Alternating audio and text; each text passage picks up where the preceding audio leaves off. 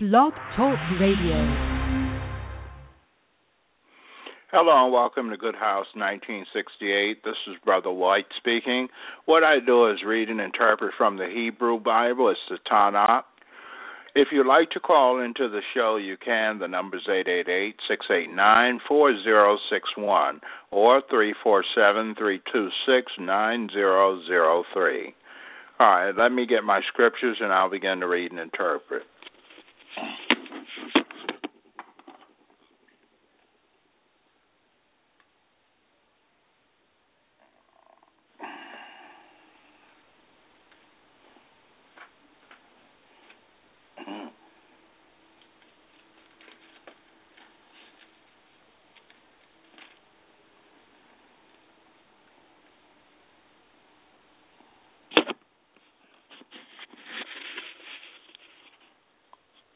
And then we're at Genesis chapter 42, or Bereshit chapter 42.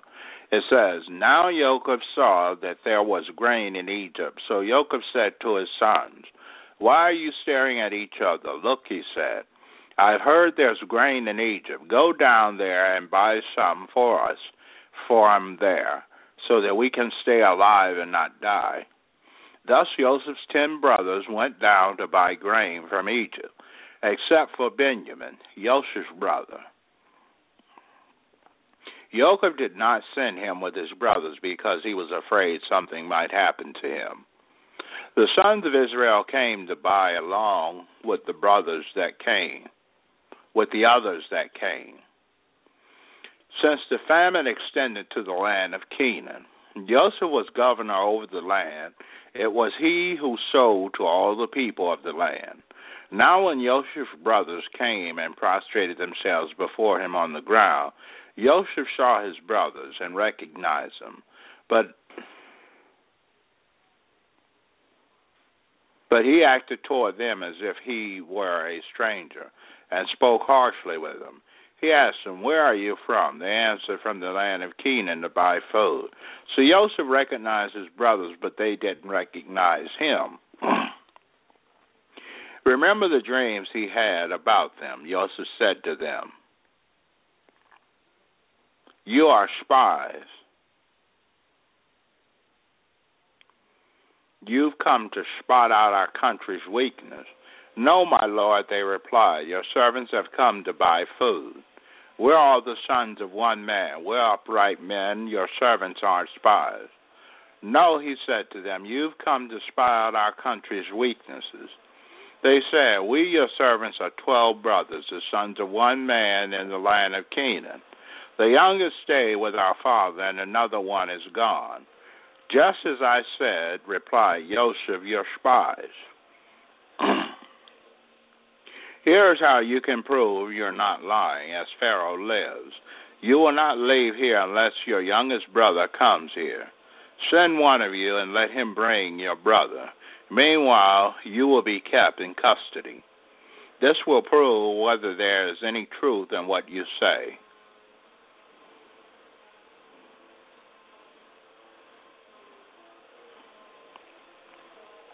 Otherwise, as Pharaoh lives, you are certainly spies. Then he put all of them together in prison for 3 days. On the third day, Joseph said to them, Do what I say and stay alive, for I fear God. If you are upright men, let one of your brothers remain incarcerated in the prison you're being kept in, while you go and carry grain back to relieve famine in your homes. But bring your youngest brother to me. In this way, your statements will be verified and you won't die.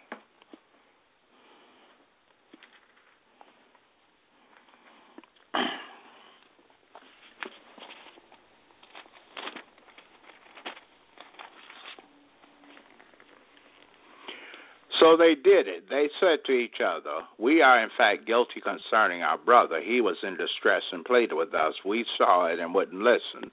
That's why this distress has come upon us now.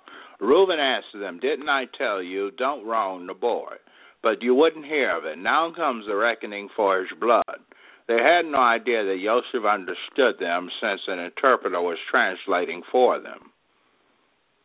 Joseph turned away from them and wept. Then he returned and spoke to them. He took Shimon from among them and put him in prison before their eyes. Next he ordered that their containers be filled with grain, that every man's money be put back in his pack, and that they be given provisions for the journey. When these things had been done for them, they loaded their grain on their donkeys and departed.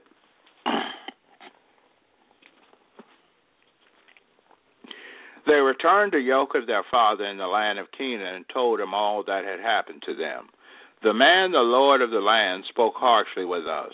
He took us for spies in his country. We said to him, "We are upright men, we're not spies. We are 12 brothers, sons of our father. One is gone, the youngest stayed with our father in the land of Canaan." But the man, the Lord of the land, said to us, "Here is how I will know that you are upright men. Leave one of your brothers with me, take grain to relieve the famine in your homes, and go on your way. But bring your youngest brother back to me. By this I will know that you aren't spies, but are upright men. Then I will return your brother to you, and you will do business in the land." Next, as they emptied their packs, there was each man's bag of money in his pack. And when they and their father saw their bags of money, they became afraid. Jacob their father said to them, "You have robbed me of my children. Joseph is gone, Shimon is gone, now you're taking Benjamin away. It all falls on me." Reuben said to his father, "If I don't bring him back, you can kill my own sons. Put him in my care, I will return him to you."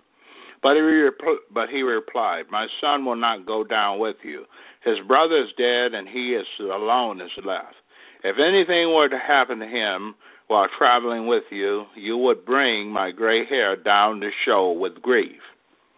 But the famine was severe in the land, so when they had eaten up the grain which they had brought out of Egypt, their father said to them, "Go again, buy us a little food." Judah said to him, "The man expressly warned us, you will not see my face unless your brother is with you. If you will send our brother with us, we will go down and buy you food. But if you will not send him, we will not go down." For the man said to us, "You will not see my face unless your brother is with you." Israel said, "Why did you bring such trouble my way by telling the man you had another brother?" They answered, "The man kept questioning us about ourselves and about our kinsmen. He asked, 'Is your father still alive? Do you have another brother?' We answered accordingly to the literal meaning of his question. How were we to know he wouldn't say, 'Bring your brother down'?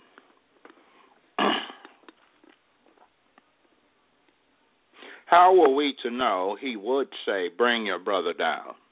Judah said to Israel his father, "Send the boy with me, and we will make preparations and leave, so that we may stay alive and not die, both we and you and also our little ones. I myself will guarantee his safety. You can hold me responsible. If I fail to bring him to you, present him to your face, let me bear the blame forever. Except for our lengthy delay, we would have been there again by now." Their father answered them, "If that's how it is, do this. Take in your containers some of the land's best products and bring the man a gift, some healing resins, a little honey, aromatic gum, opium, pistachio nuts, and almonds. Take twice the amount of money with you, and return the money that came back with you in your packs. It could have been an oversight. Yes, take your brother too, and get ready and go again to the man. May El Shaddai give you favor in the man's sight, so that he will release to you your other brother as well as Benjamin. As for me, if I must lose my children, lose them I will." The man took that gift, and they took twice the money with them. And Benjamin, they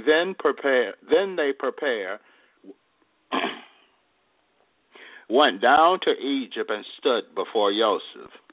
When Joseph saw Benjamin with him, he said to his household manager, "Take the men inside the house, kill the animals, prepare the meat." These men will dine with me at noon. The man did as Joseph ordered and brought the men into Joseph's house. Upon being ushered inside Joseph's house, the men became fearful. They said, "It's because of the money that was returned in our packs the first time that we have been brought inside, so that he can use it as an excuse to attack us, take us as slaves, and seize our donkeys too." So they approached the manager of Joseph's household and spoke to him at the entrance of the house. "Please, my lord, the first time we indeed came down to buy food. But when we got to camp, we opened our packs, and there inside our packs was each man's money, the full amount. We have brought it back with us. Moreover, we have brought down other money to buy food. We have no idea who put our money in our packs." "Stop worrying," he replied. "Don't be afraid. Your God, the God of your father, put treasure in your packs. As for your money, I was the one who received it." Then he brought Shimon out to them. The man brought the men into Joseph's house and gave them water, and they washed their feet. And he provided fodder for their donkeys. Then they got their gift ready for Joseph's arrival at noon, for they had heard when they were going to eat a meal there. They had heard that they were going to eat a meal there.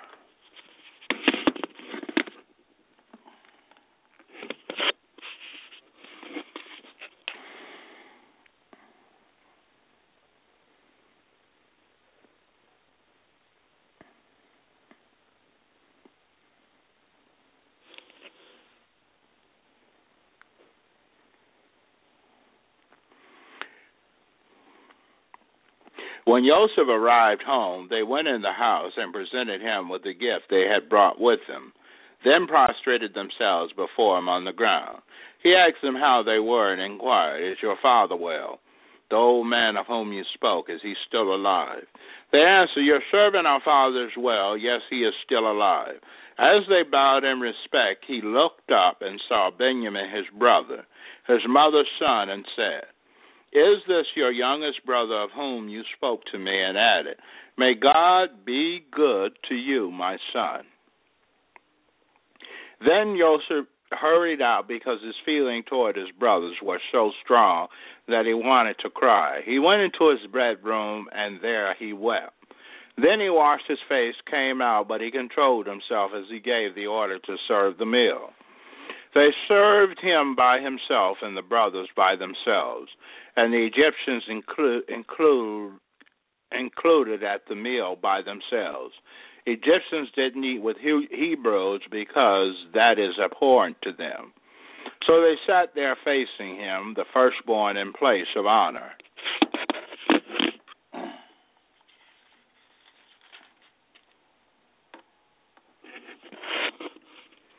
The youngest in last place, the men expressed their amazement to each other. Each was given his serving there in front of him, but Benjamin's portion was 5 times as large as any of theirs. So they ate and drank. So they drank and enjoyed themselves with him. Okay, so far we can see that Joseph's dream has come true, that his brothers have prostrated themselves before him. So we see that God didn't lie to him in that dream, and God cannot tell a lie. All right, that is my readings for today, and now going to the vocabulary.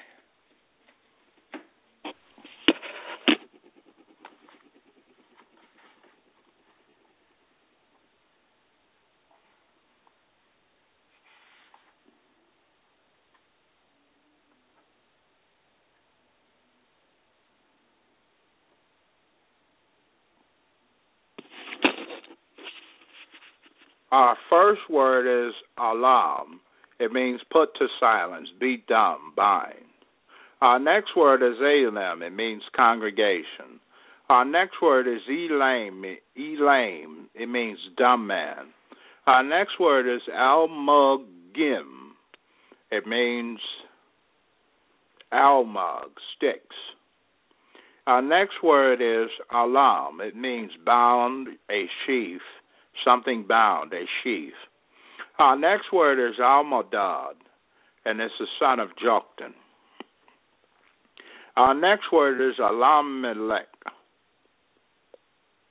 and it means oak of the king. Our next word is Almam. Almam. It means the sense of bereavement.